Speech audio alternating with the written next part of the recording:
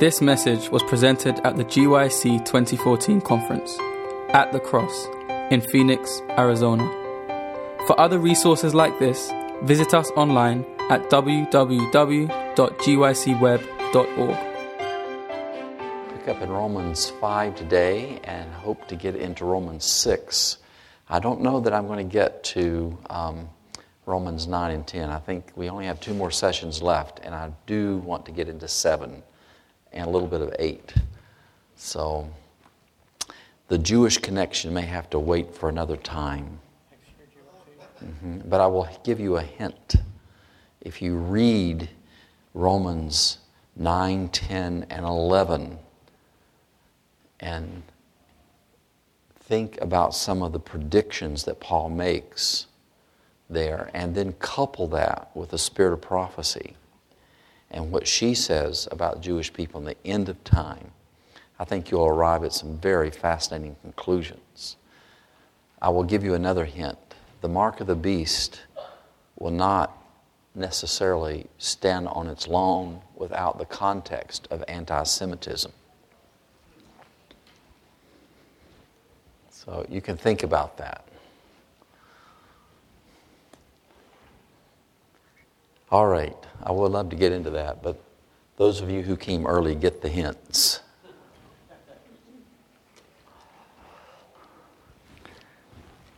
All right, we're just kind of waiting around here for the time to start. Anybody have a question or something you want to ask about before I get started? Something that we've covered? Yes, please. Well, I'll repeat just what I just said. Yeah. Yeah. If you read Romans 9 and 10 and 11, and you read it thoughtfully and carefully, and you watch the predictions that Paul makes, and you couple that with the predictions about what Ellen White says about the Jewish people, and you'll understand that there's going to be a great revival among Jewish people at the end of time. And I'm not so sure it's not going to be a parallel movement that will not merge with the third angel's message. And she talks about them energizing the church. And the church today could sure stand some energizing. And that God never is defeated. On the cross hung a Jewish man because it was God's purposes to bring the gospel to the Gentile through the Jewish people. So even though it appears sometimes that Satan triumphs, he does not triumph. And then I don't have time to get into the parallel movement of Zionism, but Zionism, with much of the evangelical Christianity, they think that's the actual fulfillment of the prophecies, and it's not. Because the fulfillment of the prophecies are based on the if, and the if is used all through Deuteronomy. And it's based on a revival and a reformation. But both Paul and Ellen White predict a returning of the Jewish people to the Savior. And when they return to the Savior, they will also bring Sabbath with them. And then I think we're all going to get clumped in together in the end of time. And the last mark of the beast will be a movement against anybody that's considered to be Jewish. And if you don't eat unclean foods and you keep the seventh-day Sabbath, I'm telling you, this thing could come like that. And that whole Zionist movement, I'm not against Israel, I'm not against all that. But they could do some things that could turn. Right now, that exists because of the backing of the United States of America. If you don't believe that, then you need to do a little research on that. And you let the population of the United States turn in another direction, it could be very interesting. I got a lot of things to say about it, but I'm not going to say them now. That gives you something to do some study on your own. But read carefully. She says, all right, my clock says it's that time to start, so let's plunge in by the grace of God, and let's bow our heads. Father in heaven, as we open your word, we pray that you will be our teacher and our helper. Thank you for these great and mighty promises that we have. May we understand it fully and completely. And may we understand that we're living in the end of time. And I thank you for that. In Jesus' name, amen. I left off yesterday with Romans 5, 1 to 5. But one thing I did not talk about, I did not talk about Jesus the substitute. And I want to talk about that. A lot of people have a hard time understanding how Jesus becomes our substitute. And I want to give an illustration. I don't like where I get the illustration, but it provides a good point. If you look in chapter 5 and you look at verse 1, therefore having been justified by faith, we have peace with God through our Lord Jesus Christ. Who is this Lord Jesus Christ who now becomes our substitute? I've already told you he was able to stand in our place because He's worth more than all of us put together. Isn't that right? He's worth more than the whole universe because He's the Creator. It's not one human life for another human life. It's the Creator's life for the creation. And so therefore He adds value. And He can become our substitute. That's why an angel could not take the place on Calvary's cross, because an angel is not the Creator. Christ alone is the Creator. But He also becomes our substitute. In order for us to have a substitute, we must understand a couple of things.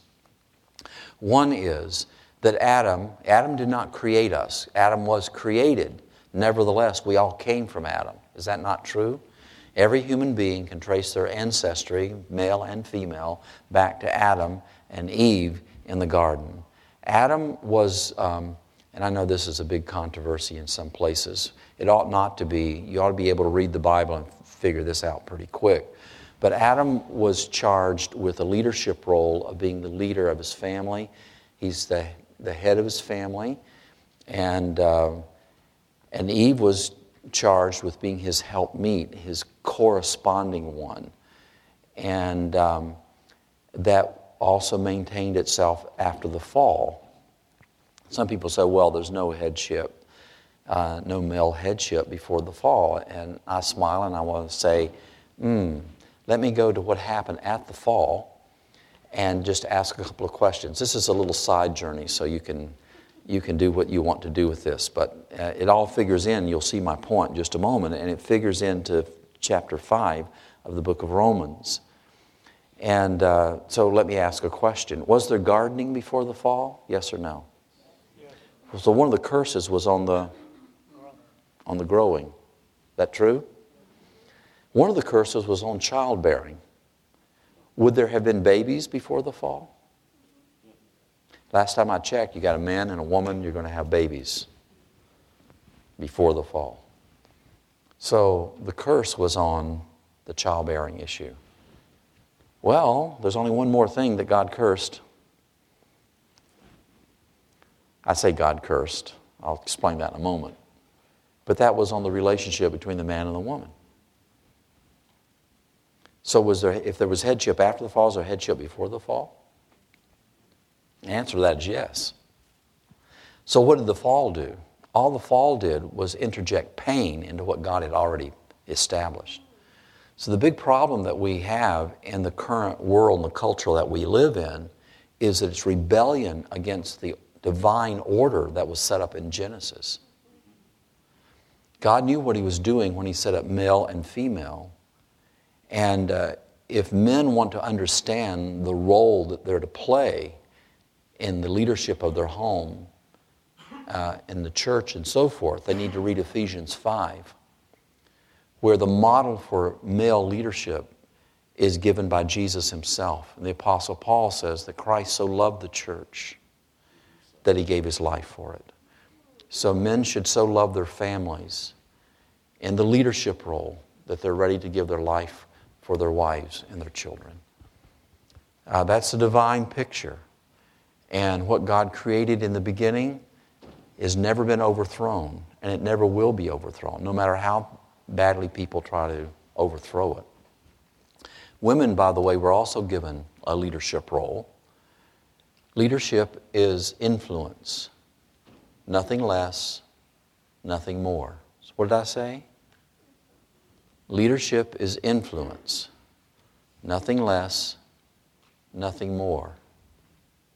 And that comes from John Maxwell, who's pretty good authority on leadership. So what role did God give women leadership role? He gave it with the children. I tell the men, I said, God put her in a position with the children, a position of influence. That men, you have influence in your home and you have influence with the children, but you don't have the influence that the mother has over the children. And God put her there to shape each next generation.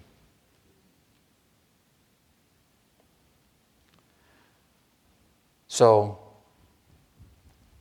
if you don't, I tell people, well, if you don't like that, just read the book itself. You know, you can argue with God who created us. And those are the exact arguments that Paul uses, by the way, over in Timothy, and I'm not getting into that argument. But I want to come back to the other argument here that deals with our salvation. So Adam now becomes the one from whom we all come from. Am I right? Trace your ancestry back to Adam. And so in order to, if that Adam falls, and he did, and all of us are affected by his fall, and we are, chapter 5, then in order to reverse that, you have to have a second Adam, or a last Adam, or another Adam. There's only one more Adam, and he's the last Adam. He's the second Adam, and he's the last Adam.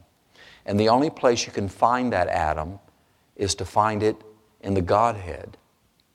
Because Adam, when you get to Adam in the genealogy, and it says, and Adam was the Son of God. So the only place you can go is the Godhead to find another Adam. And since Jesus was the creator, and he created Adam, he could become the second Adam. You understand? Because Adam came from him and we all came from Adam.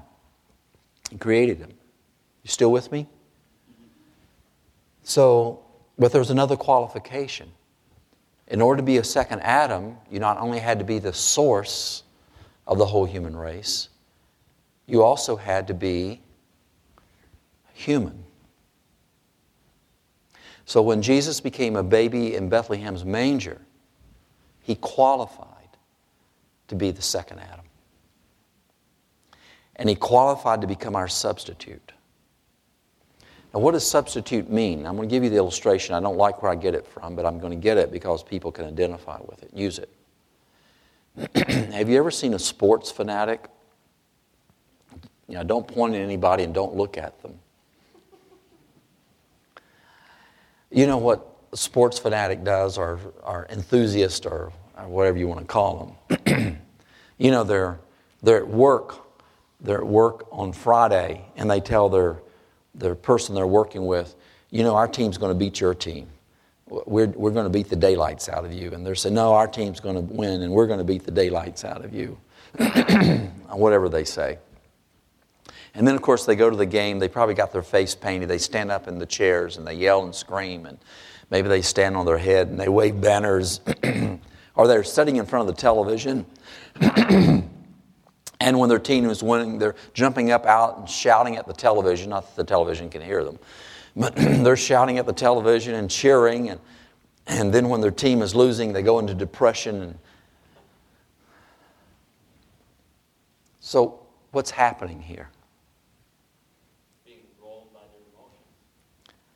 Oh, they go to work on Monday morning. And they said, I told you, we were going to beat you, and we beat the daylights out of you. Didn't you see what we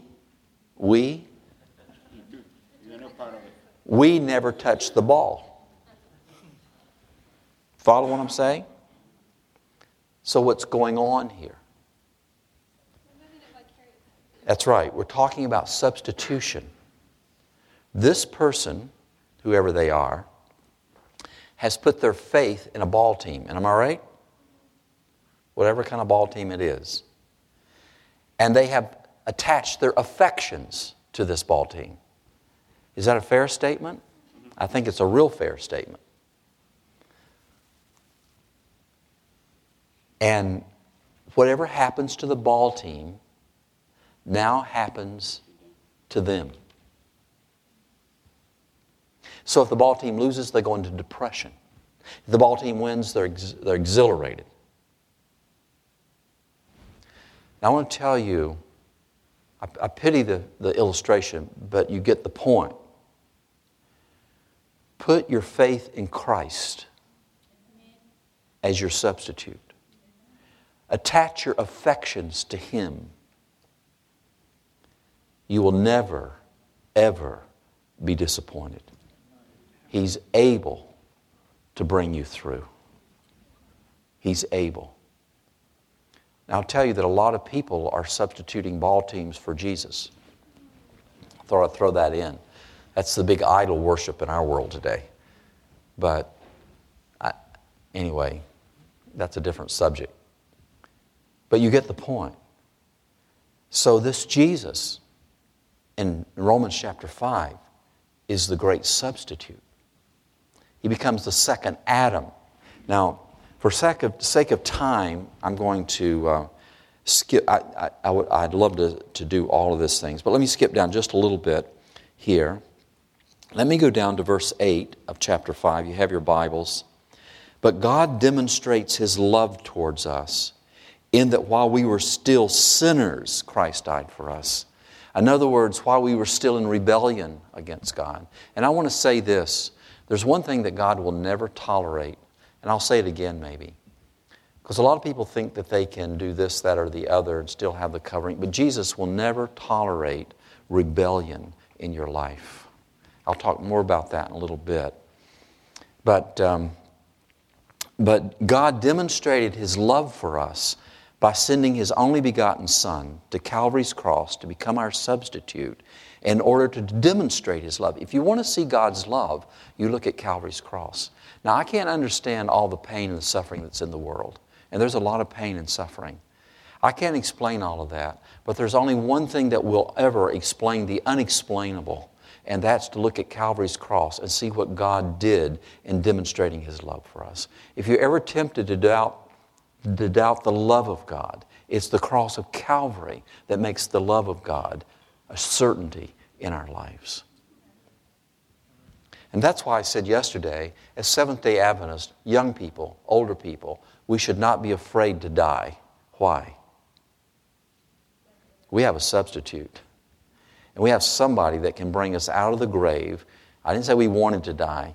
We have somebody that can triumph over death and the grave. Oh, death, where's your sting? Oh, grave, where's your victory? That shout is given. We all like to live. We'd like to live. And I believe many will live to see Jesus come. Let's go back down to verse 9. Much more then, having now been justified by His blood, we shall be saved from wrath through Him. I've talked already about the judicial anger of God and about the fear of God.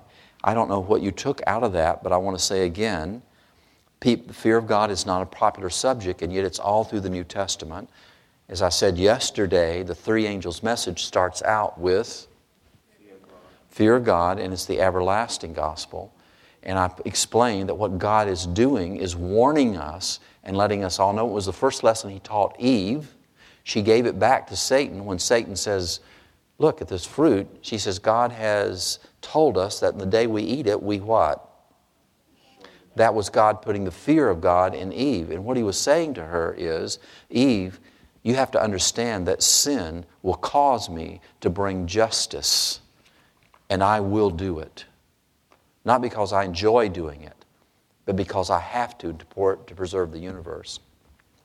I want to say this, that out of God's love flows both His mercy and His justice. His mercy saves us from our sins, but His justice in destroying the wicked in the end of time preserves the universe. You with me? And the reason it preserves the universe is because God's law is not arbitrary. God's law is not something He just made up and said, I kind of like these rules. I think I'll imply them. God's law is absolutely necessary for the survival of life. Life, you might say in one sense, organization is life. When your body becomes disorganized, it what?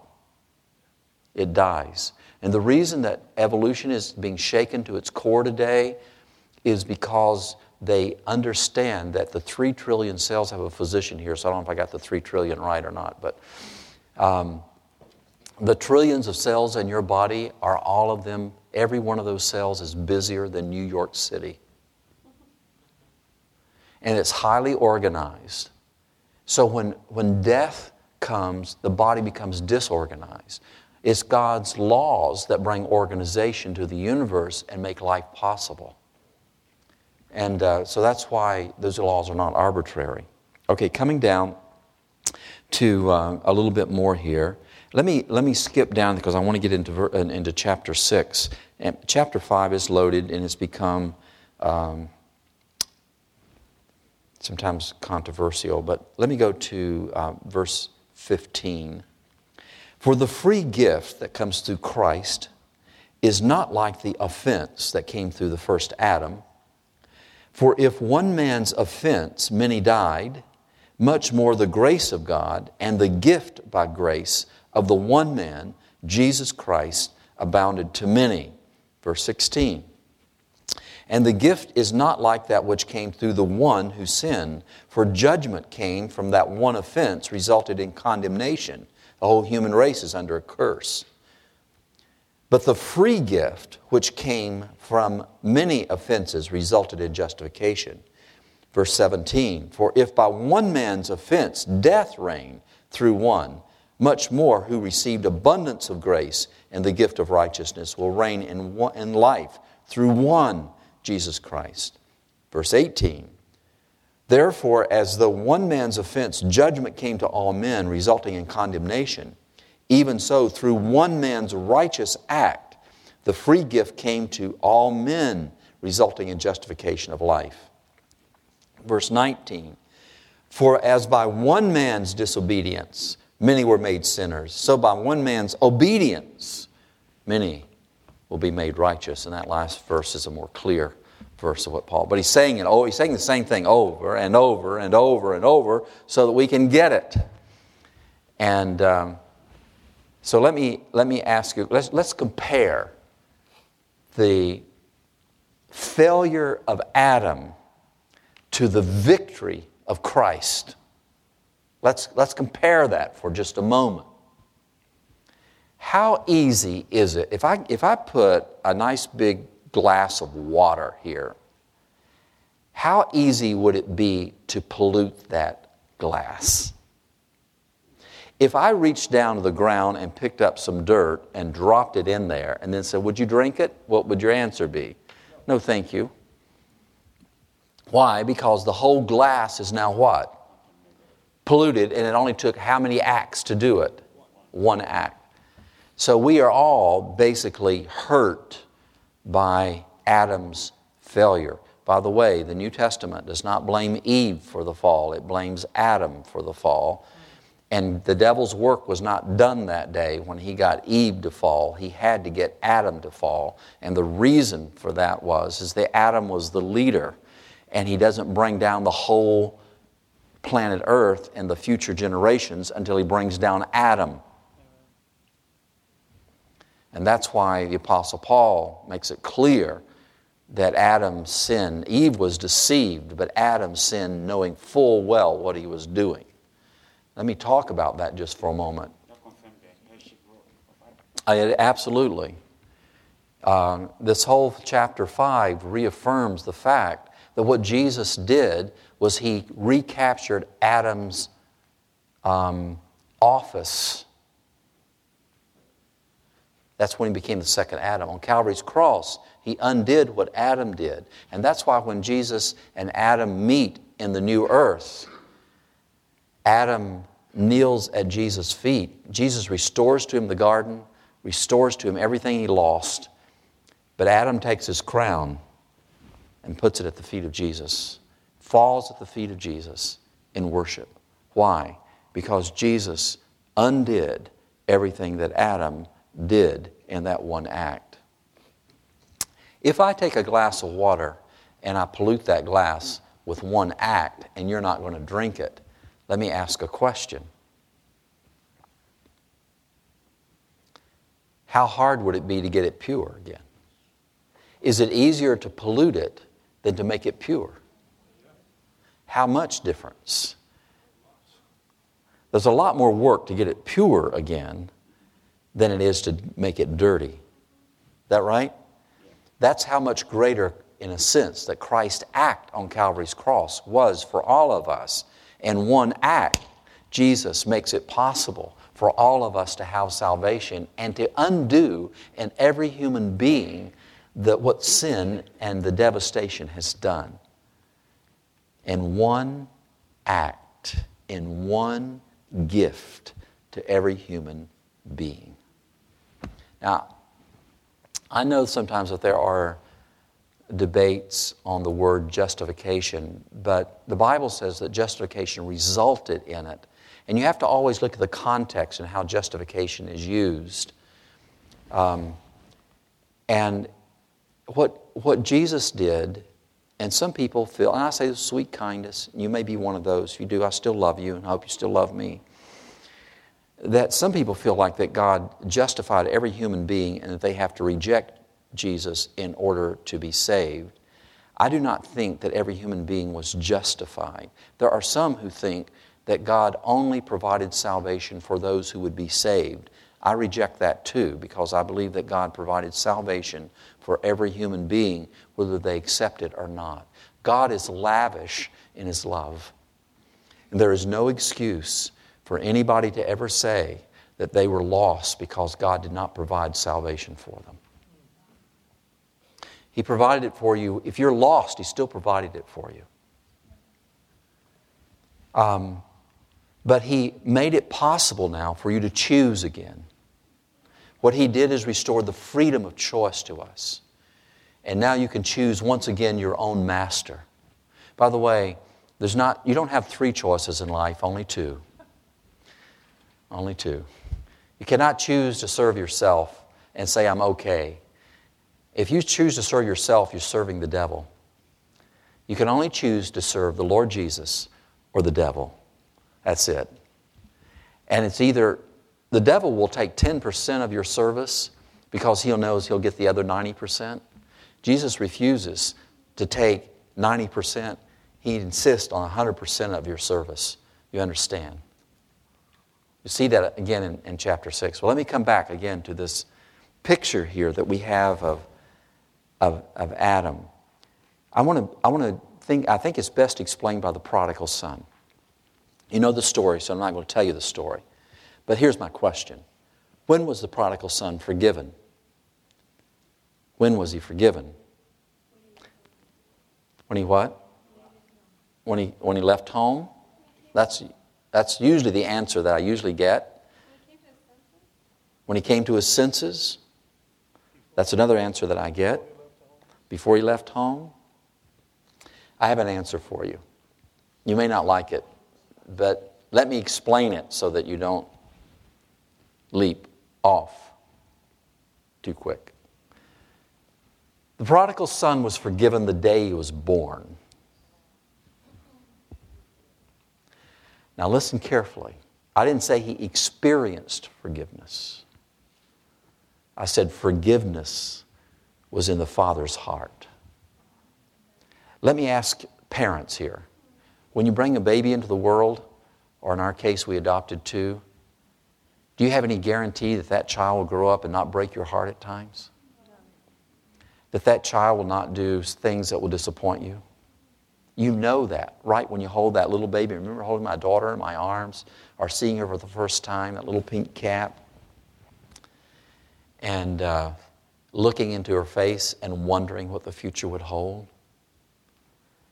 I would like to suggest to you that because of your love for that child, you've already got forgiveness in your heart. Am I right?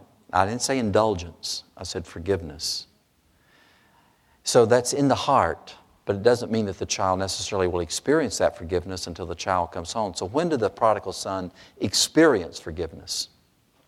Only when he comes back and asks for forgiveness. You with me? If he could have stayed in the pig pen the rest of his life. Am I right? and he could have never experienced the Father's forgiveness and been lost in the pig pen. There's countless millions of people that will never come home to the Father's love, and they will never come home to the Father's forgiveness, and they refuse to experience the Father's forgiveness. The Father will not push His forgiveness on you. He will not force forgiveness on you, because He cannot do that. It's a two-way street. But He has provided at Calvary's cross forgiveness for every one of us. He's provided justification already. He's provided the ability to wipe out my sins forever and to cast them into the depths of the sea. He's provided a power to overcome my carnal nature. He's provided power to help me to become the kind of person that can stand without a mediator before Jesus comes. And now I want to tell you the difference between Baptist theology, nothing picking on the Baptists, I could say evangelical. And I love our Baptist friends, so it's not about that kind of a thing. And Adventist theology.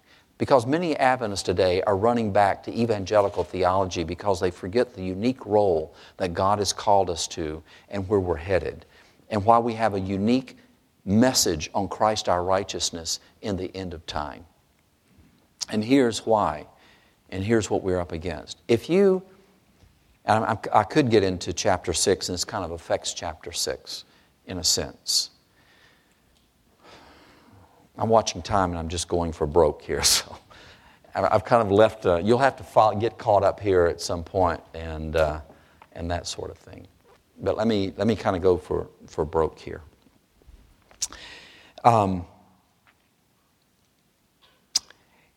In evangelical theology, and I explained yesterday that we have a grace in which we stand. I used David's experience and how when he premeditatively chose to disobey God's 10 Commandments, that had he died at that point, he would have been lost. But then I said what? Anybody remember what I said next? Quickly. But behold, the grace of God. Because David was still standing in God's grace. At that moment he had died, he'd been lost, but God's grace is bigger. And here's how God's grace worked. God's grace kept David alive. Amen. God's grace raised up Nathan the prophet. God's grace sent the Holy Spirit. And God's grace brought him back to repentance. Hallelujah. The devil would have killed him. He would have killed him. God is intending on saving you by His grace and His power. Thank God for His grace. It's bigger than we think it is. But it's not an indulgent grace. Okay, I got to come back. In evangelical theology, and some of them have this once saved, always saved, and I understand that. I'm not talking about that right now. But, you've sinned and God's brought you back by His grace, hallelujah, and you die. Okay, and then you're saved in the kingdom. Use David as the example. How does that differ from what the message Adventists have to bear? Here's the difference. We are facing now the close of human probation.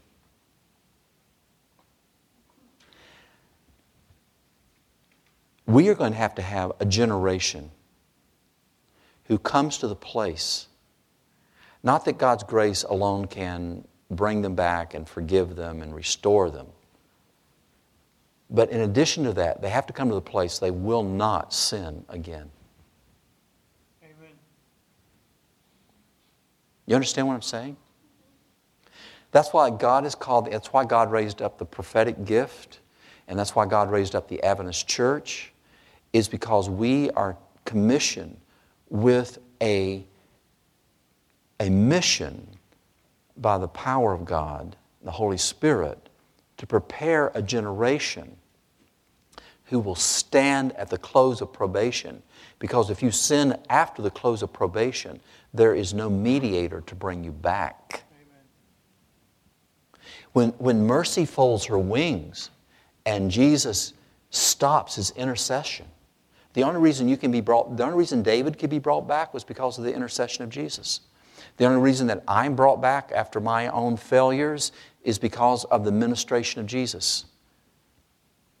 But folks, we're living in a place when that administration, that ministry of Jesus, that is going to cease. I didn't invent this. The book of Revelation invented it. And the Bible says, he that is filthy, let him be, and let him who is holy be. There comes a lock-in. And so God has to have a people. Now, I know people make fun of this and they laugh about it and they get on the internet and blah, blah, blah. Let them do whatever they want to do. And let me tell you, when probation closes, you have to have the recovering of Christ's righteousness and such a dependence on Him and the power of the Holy Spirit in your life that you will not sin. Amen. Or you cannot be ready to meet Jesus in the clouds of glory. That's a frightening thing to think about, but it shouldn't be frightening in another sense. We have a mighty Savior. Amen.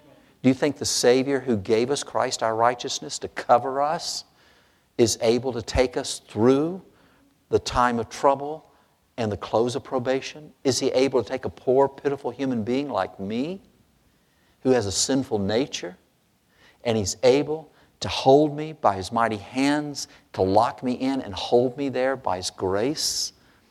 Because my will has become so submissive to Him that it will not change its mind. Amen. So covered I am. So surrendered I am. To have Christ's righteousness means submissiveness. Submissiveness is a bad word nowadays, but submissiveness is a good word in the proper context. We must become so submissive to Christ. And I tell you now the secret of that. If you get nothing else out of this and take this home, but and it's one of the toughest battles you'll fight. But you can conquer in Christ. We all can conquer in Christ. Because I'm a fellow struggler. Don't look at me and say, you look at Christ. But I'll tell you what the secret is. The secret is a constant communion with God. It's a constant surrender to the will of God. The reason Daniel came out of the lion's den, listen to the king, is he gives that mournful cry, "O Daniel, was your God, whom you constantly serve, able to deliver you from the mouth of the lions?" And you know the answer. It's that constant dependence on the righteousness of Christ. It's that constant surrender to the will of Christ. It's not my robe that I want. It's His robe that I want. And what does that mean? If I'm going to be covered with the robe of Christ, it means that I'm surrendered to His will. I'm surrendered to His will on how I use my time. I'm surrendered to His will on what I do. This is not legalism. This is surrender to the will of Christ. And that's why that second Adam means so much to us. Now let me share something, since I talked about Adam's leadership role, and talked a little bit about the lady's leadership role in this. Let me give you a beautiful picture here. Jesus becomes the second Adam. When He dies on the cross and He redeems us. So ladies, listen up to this. Men too. He is the second Adam. He's the second Adam, and He is also the seed of the woman. Because both fulfill their leadership roles. Mary fulfills her leadership role by raising Jesus by the grace of God. And Jesus fulfills His role. So when He dies and is resurrected, He comes forth from that grave for salvation for the entire human race as both the second Adam and the seed of the woman. So both male and female have great roles to play. So as you give guidance to your children, your grandchildren, ladies, and use your influence, influence is huge. All right, let me go now. Any questions on that before I slip away, Greg? Because I want to go down to chapter 6 for whatever. I'll make it quick. One of the things you look at the close of probation, and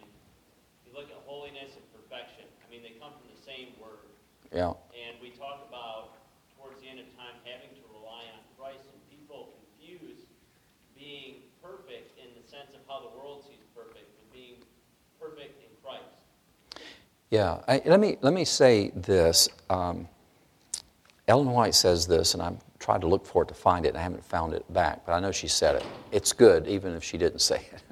I'm sure she said it, though. We may not be perfect this side of heaven, but we may have perfect hearts. Let me explain, in a sense, what that means. I have a carnal nature. Carnal nature is not the sin. Carnal nature is the temptation. Sin is when I yield to it. So until Jesus translates me or I come up from the grave, remember I said yesterday, if you come up with a carnal nature, you came up in the wrong resurrection. You want to come up out of that grave without the carnal nature by the grace of God. You leave it in the grave. It dies. If it dies in your life now, and I'm about ready to explain that in chapter 6, then it's not coming up in the resurrection. If you're buried with Christ now, it's not coming up in the resurrection. But I still have it. And even after the close of probation, I still have the carnal nature. In a certain sense, I cannot be said that I'm perfect. But I can have a perfect heart, and I can have perfect submission to the Lord Jesus, despite the carnalness of my being. All right, let me go to chapter 6. There's a lot we could talk about. Where sin abounds, grace much more abounds. That's in chapter 5. But let me tell you, that's not an indulgent grace. It's just simply saying that even though this terrible, horrible thing of sin that's infected us all, that grace is far stronger to be able to deliver us than the sin is to destroy us. And that's good news. Okay, chapter 6. What shall we say then? Shall we continue, chapter 1, verse 1, shall we continue in sin that grace may abound? And the answer is, certainly not, God forbid. How shall we who died to sin live any longer in it? Or do you not know that as many of us as were baptized into Christ Jesus were baptized into His death? Therefore, we were buried with Him through baptism into death, that just as Christ was raised from the dead by the glory of the Father, even so we should walk in the newness of life. For if we have been, this is the power verse, if we have been united together in the likeness of His, Christ's death, certainly we shall be united in the likeness, or we shall also be in the likeness of His resurrection. Let me give you a quick picture of that. Here's a poor sinner, and I'm standing in front of the Ten Commandments, and the Ten Commandments convicts me of sin. So how do I die?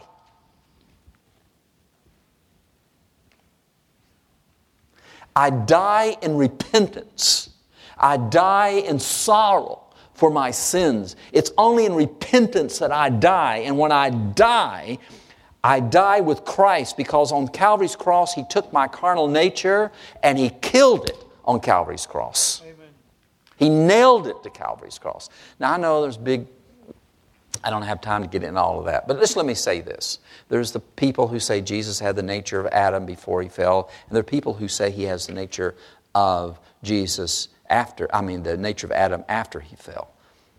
Usually sometimes when you see these two camps do like this, there's usually that elliptical thing with a truth, 2 points of truth that are in tension to one another.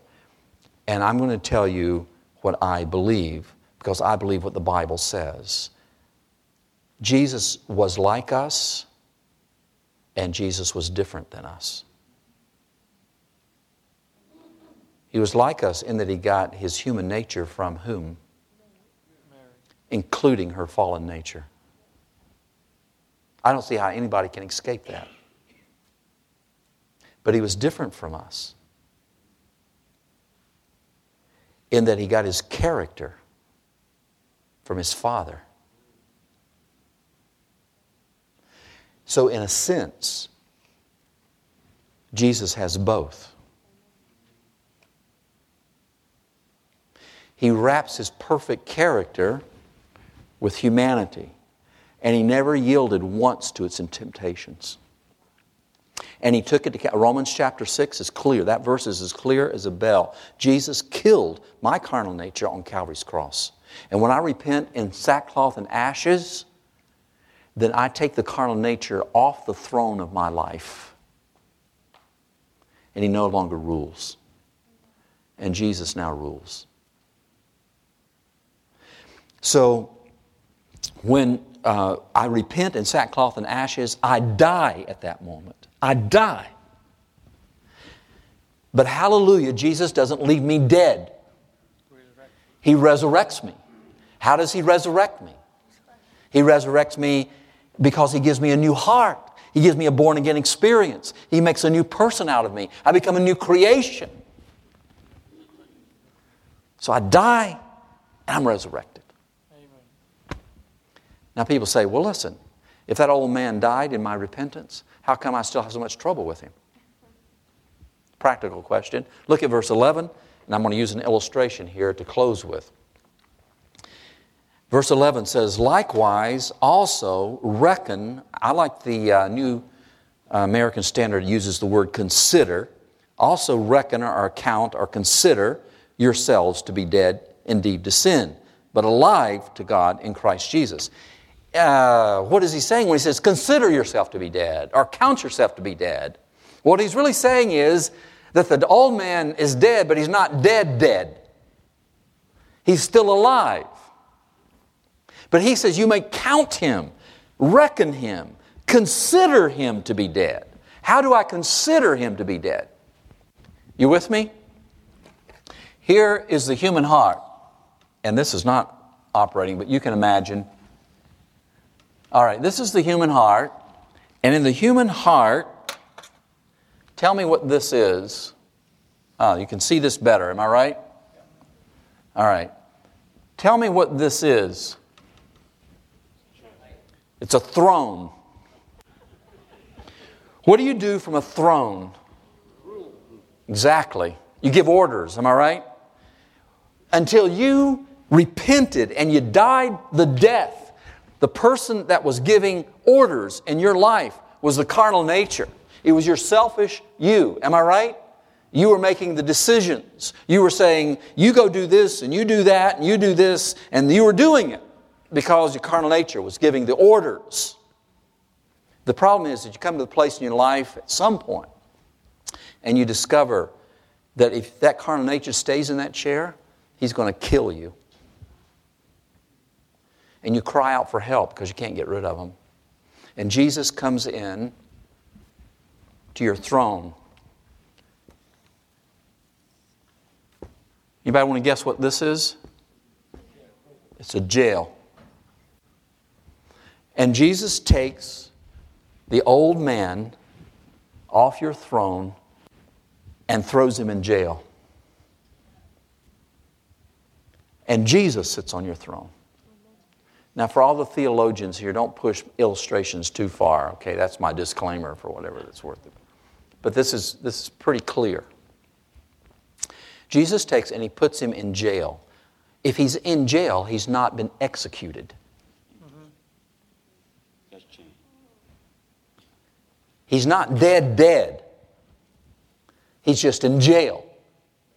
He's been denied rulership. He's been denied the ability to reign over your life. He's been denied the throne and the decision-making powers. And Jesus takes that throne.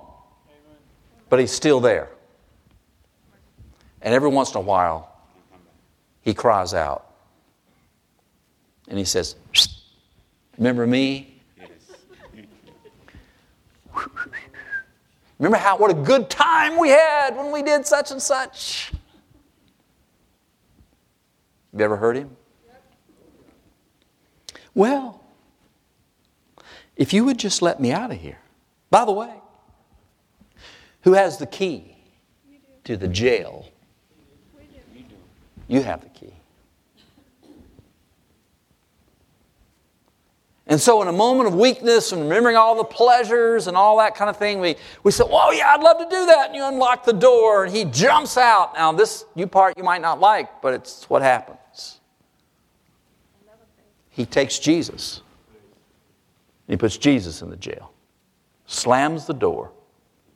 Climbs on the throne of your life. And says, go do X, Y, and Z. And you go do it. And then you hear another voice say, You really happy about that? That really where you wanted to take your life?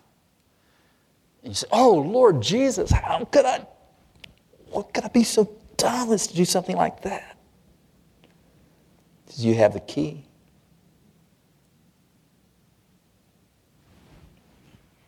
You take the key and you unlock the door, and Jesus comes out and grabs the old man, shoves him in there, slams the door.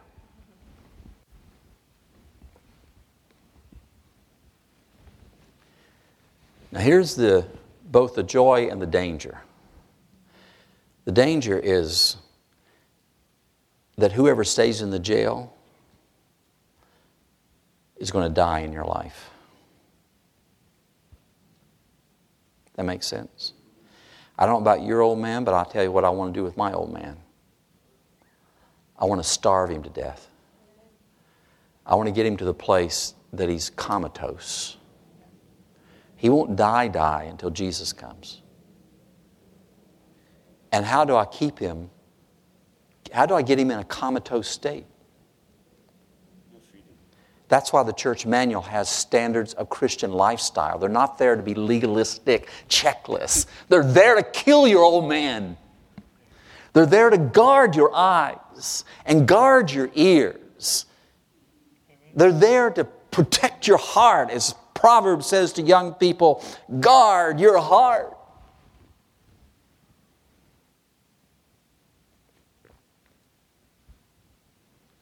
So you ought to deny him. You need to ask Jesus to run herd on what you look at and what you listen to. The reason we have a thing in there about theaters is not because the popcorn is better there than it is at home. It's because of what they show there, and it corrupts Christian character. And you can corrupt Christian character in your home. I wouldn't go there anyway, even if it was to see a good movie, if there is such a thing. Because I may give a wrong example to somebody else, and I don't want to do that. But it's not the theater itself. It's what goes in there. What are you putting in your mind?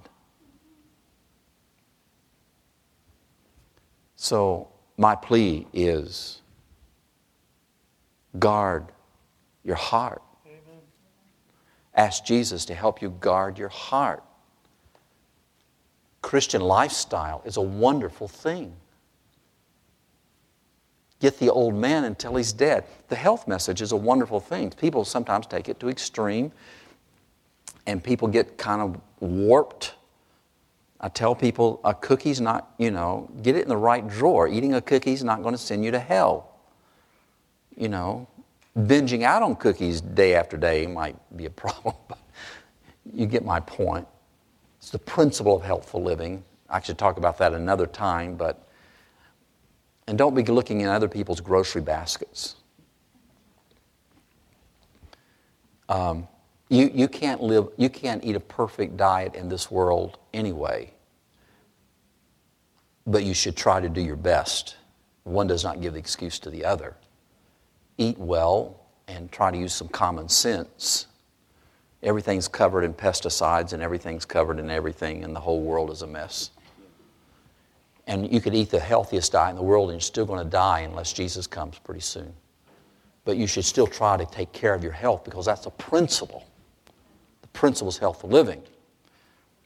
And you may have to apply that principle different in everybody's life, but I should be committed to the principle of healthful living. Amen. And the reason we have a health message is to help guard that old man. The reason we have all of these things. So I want to plead with you by the grace of God to consider the old man dead, and by the grace of the Lord Jesus, through your prayer life, through your study of God's Word, keep him locked up. Don't give him power in your life. Don't let his selfish self sit on your throne. Because here's the danger. If you leave Jesus in this, the old man will make sure he gets starved to death. And if he stays there, he can't save you. Well, yes, question, and then I'm going to close this thing. It's interesting, in the book of James, it says that if we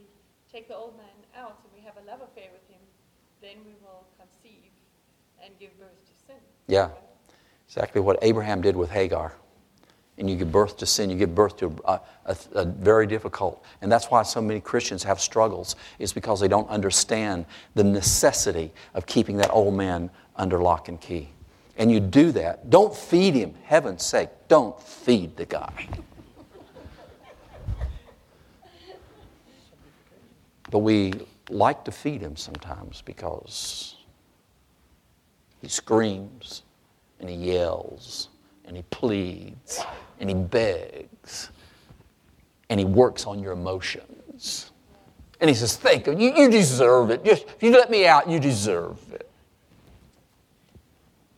No. This guy will kill you. I'll end with this illustration. There's times, folk, you don't have mercy. Somebody just said amen. You'll get it in just a moment. There's a guy walking along. It's a cold winter day, maybe in Michigan, I don't know.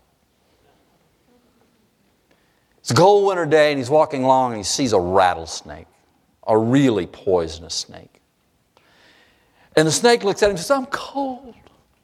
Please, please, I'm going to freeze to death if you just don't take me and put me inside your shirt where it's warm. Please. He says, no, you're a rattlesnake. You'd kill me. If I put you inside my shirt, I'm not going to put you inside mine. You're a rattlesnake. Oh, please. Think of how cold it is. I'm going to die if you don't please put me in your shirt. So you promise you won't bite me? You promise? Oh, I wouldn't do something to somebody so nice as you to put me inside your shirt where it's warm. He says, okay. So he picks him up and he puts him inside his shirt. The rattlesnake gets nice and warm and comfortable. And after a while, the rattlesnake bites him. A guy pulls him out and throws him on the ground. He says, now I'm going to die. What did you do? You promised. You promised. The rattlesnake looks at him coldly. Says, you knew what I was when you picked me up. Have no mercy on the old man. Let's pray. Father in heaven, give us strength, O Lord. We're pitiful. We're weak. Our emotions are damaged. Our intellect is darkened. Our willpower is weakened. We need the mighty Savior, Father, the second Adam, the seed of the woman, to take his seat on the throne of our life, never to be removed by your grace. In Jesus' name, amen. This message was recorded at the GYC 2014 conference at the Cross in Phoenix, Arizona. GYC, a supporting ministry of the Seventh-day Adventist Church, seeks to inspire young people to be Bible-based, Christ-centered, and soul-winning Christians. To download or purchase other resources like this, visit us online at www.gycweb.org.